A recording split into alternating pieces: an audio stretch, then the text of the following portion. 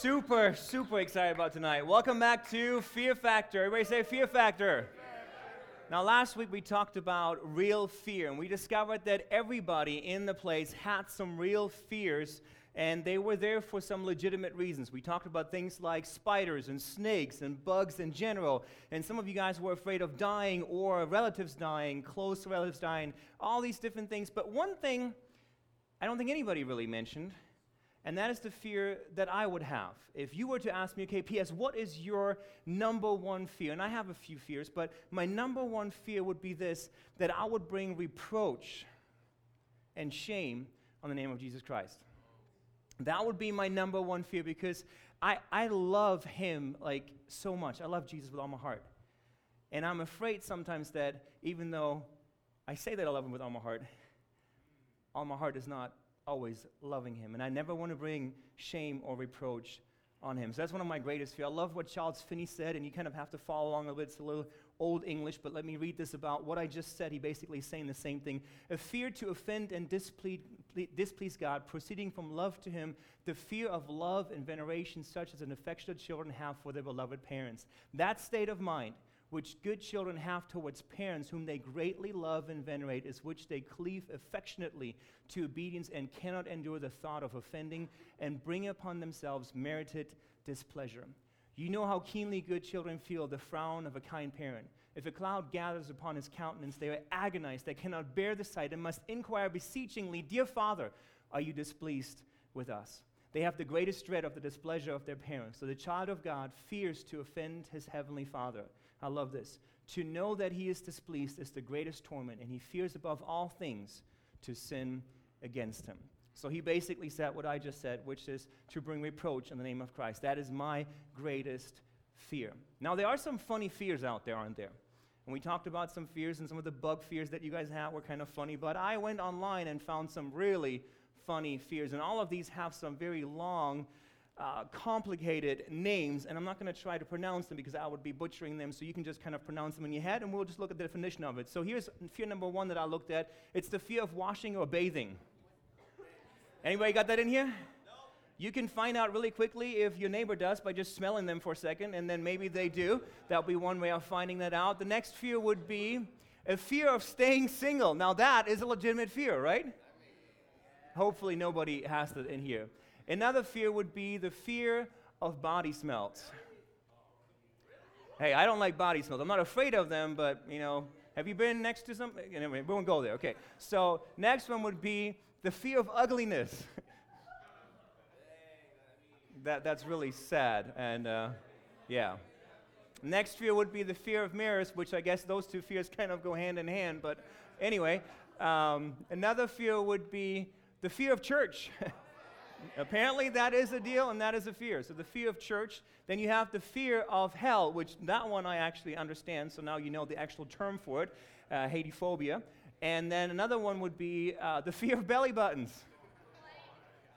And what do you want to do when you see that? I want to sing a VeggieTales song. Right? You guys know the song, I don't have no belly button? No, okay, no, it's just me. And lastly, another fear is the fear of the Pope. I guess if you're Catholic, that would be a good fear to have, or maybe not. There's a lot of fears out there, and we talked about some of them again last week. And then we talked about, okay, how do we actually get fears in our lives? And we gave you 3 different reasons on how we get fears, and then we told you how to overcome it, which is obviously with the help of God, but also facing them and coming face to face with them. We described fear as an unpleasant emotion caused by the belief that someone or something is dangerous, likely to cause us pain, or is a threat. What I would like to do tonight is to not talk about real fear. That was part 1, but tonight part 2 is going to be perceived fear, or things that you imagine, that you kind of conjure up in your brain. Perceived fear. I want to read this to you. It's on the PowerPoint, I think on your hand as well. Fear is a feeling induced by perceived danger, which causes a change in metabolic and organ function, and ultimately a change in behavior, such as fleeing, hiding, or freezing from perceived traumatic events. In other words, when we have perceived fear, sometimes we don't react logically towards that fear. Actually, in no time we do. We just kind of react out of our emotions and just do something that's sometimes totally stupid and totally silly. Have you ever done that? You perceived something to be fearful, and then all of a sudden you acted in a certain way, and afterwards you're like, I just look like an idiot. because there was no fear whatsoever.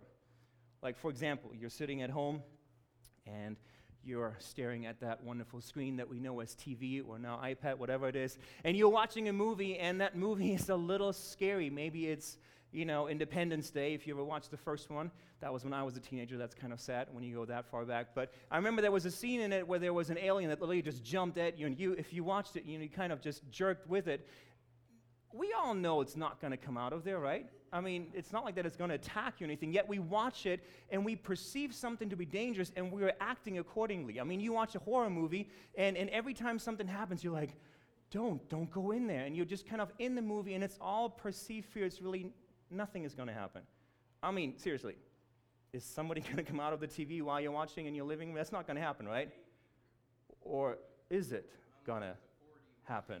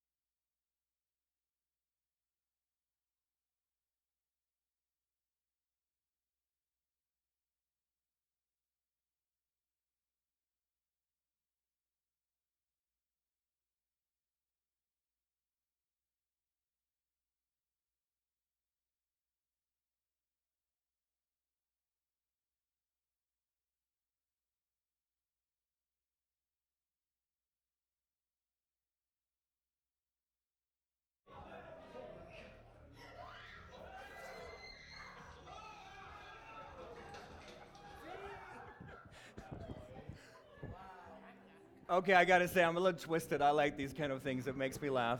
I would probably be like the last guy running around and falling while I'm running. But it was all a perceived fear. There wasn't really anything that was dangerous, but they perceived it to be dangerous, and therefore their reaction was obviously priceless, and we get a good laugh out of it. So perceived fear is always there, and we need to be kind of really careful about this. Growing up, I absolutely loved scaring people.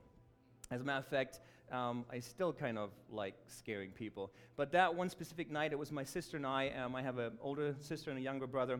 And it was at night, and it was dark, and my sister was in the bathroom.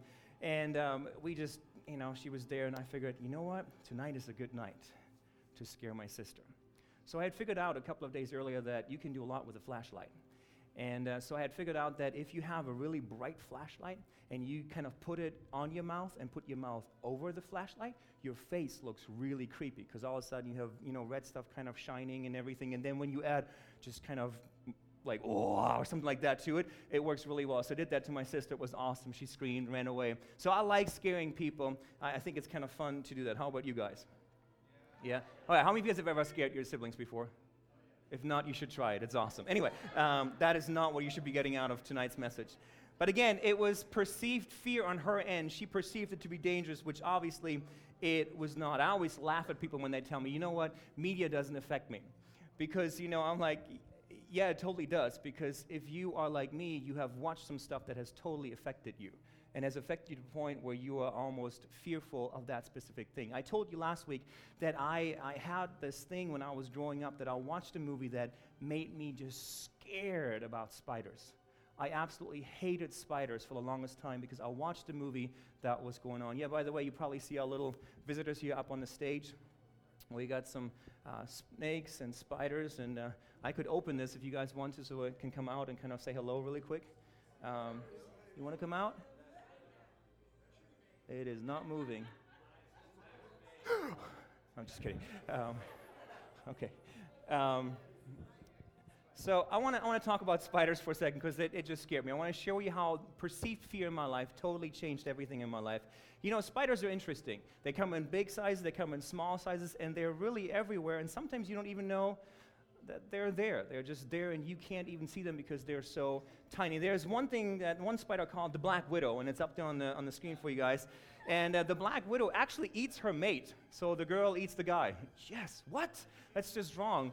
And again, it's venomous, so it's very dangerous. Not a good spider to be around. It's not around here, so you guys are all safe. It's all good.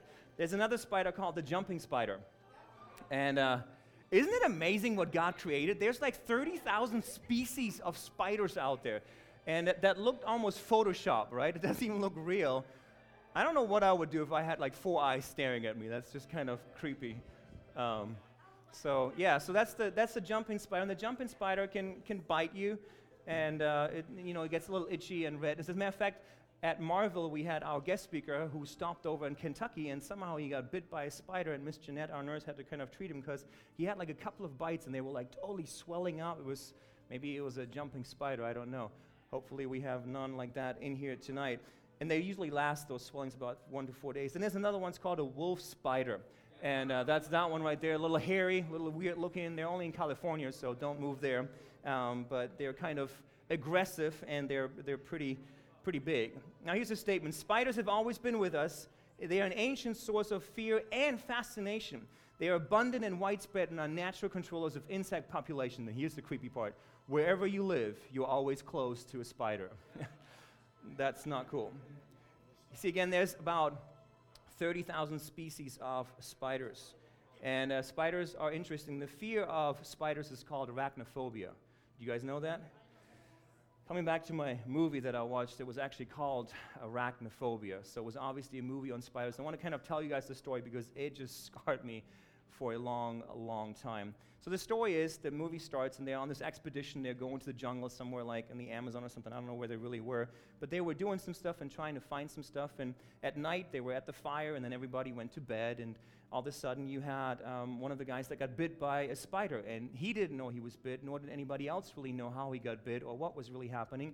And over the next couple of hours and days, he got worse and worse till he finally died.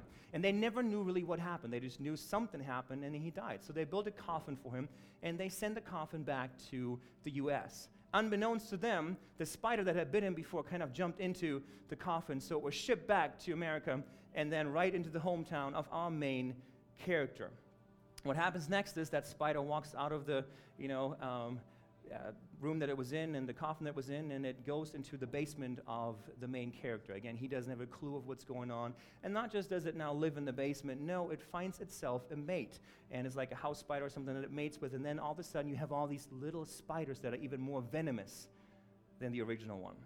And so you see people eating popcorn, and there's like a spider in it, and you just want to yell at them. There's a spider in there. They stuff it in their mouth, and then the next moment they're dead, and the spider comes back out of their nose. I mean, it's like the whole entire movie is just, people dying, and it's just, you're watching this, and you're like, I hate spiders. I hate spiders. I hate spiders.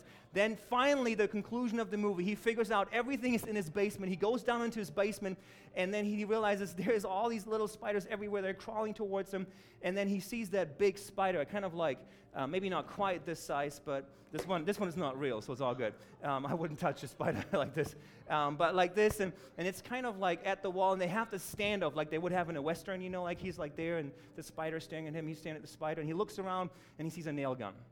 He grabs the nail gun, that's going to be his weapon of choice, and the spider goes and looks at him, and then the next thing you see is that spider looking at the guy looking at the spider, the nail gun ready, and BAM! The whole thing just kind of falls in, and oh my gosh, what just happened?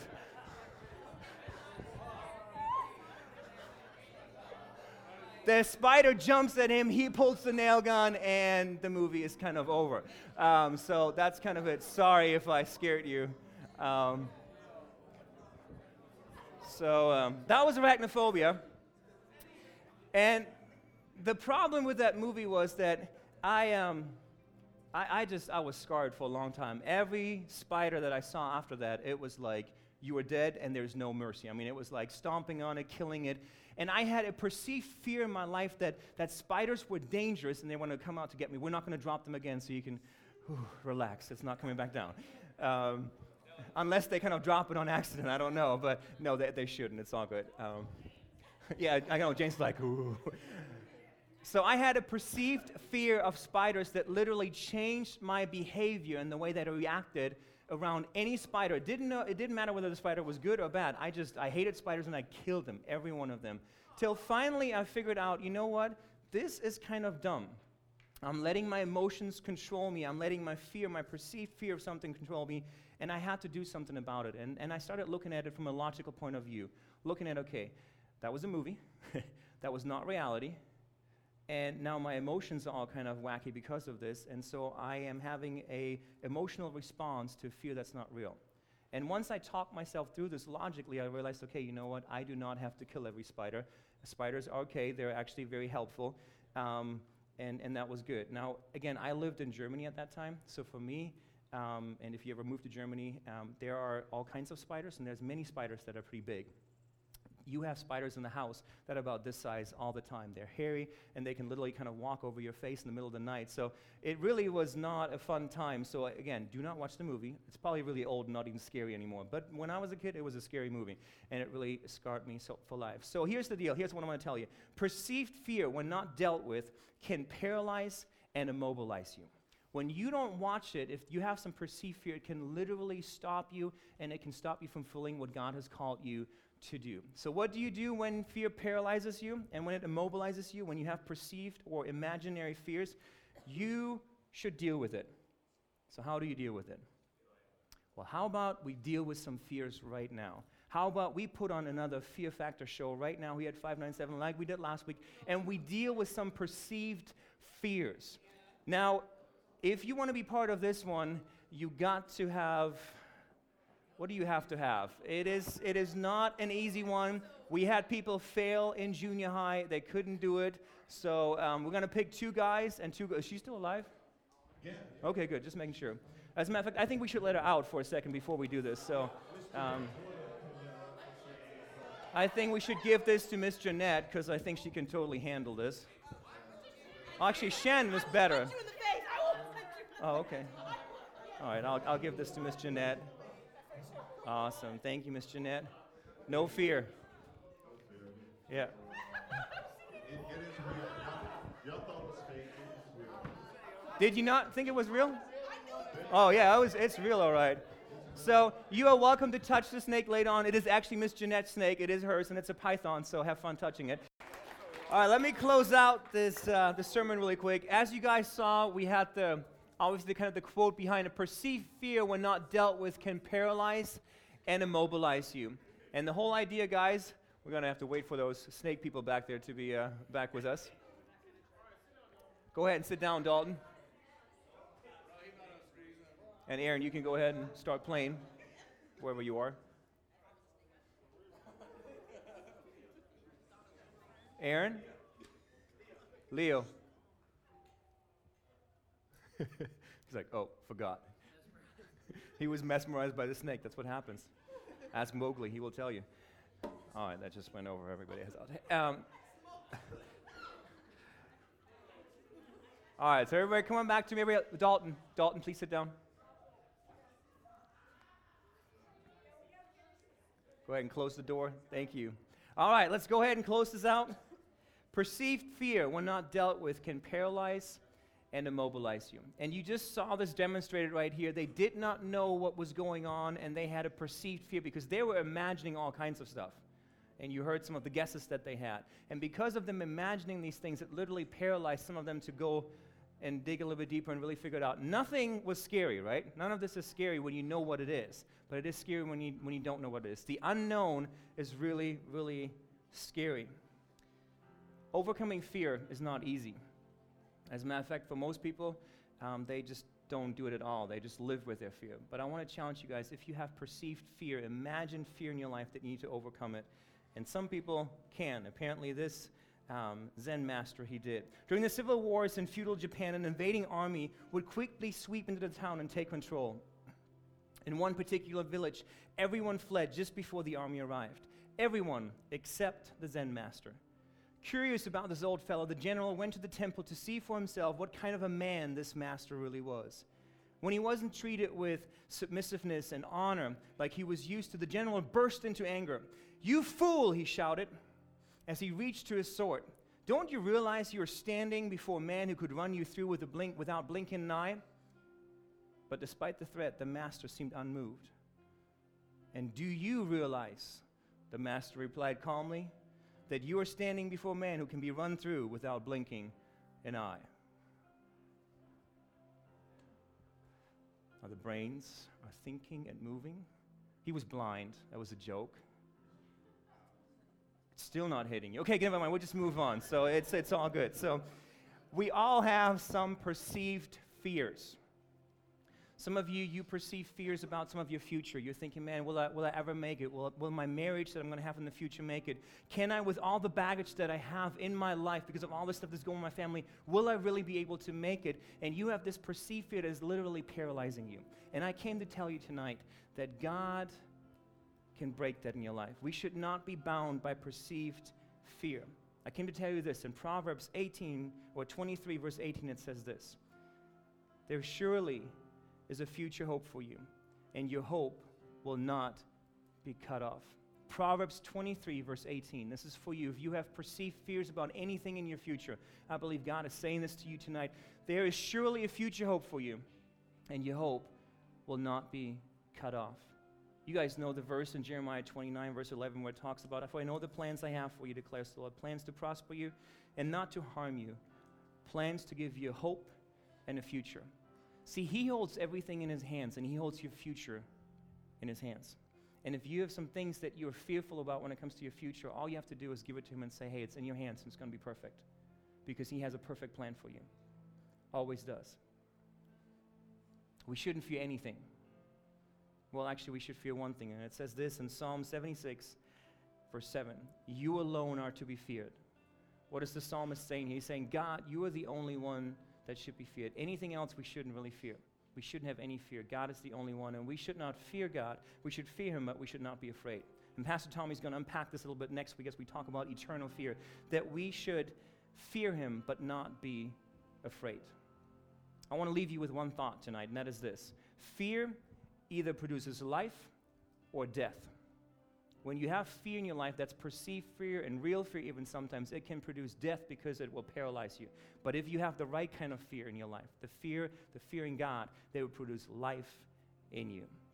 Would you guys close your eyes for a second? Heavenly Father, I pray that you would just come in this place right now and that you would minister for the next couple of minutes that we have together, that you would deal with our hearts and our fears, and that we can give that to you. If you're in this place tonight and you have some fears, imagine fears for the future that is holding you back, you kind of wonder about this all the time, you're anxious, you're worrying about the future and all these different things, and tonight you're saying, "Hey, PS, I want to give this to you. I don't want to worry about the future anymore. I want to put my future in his hands tonight."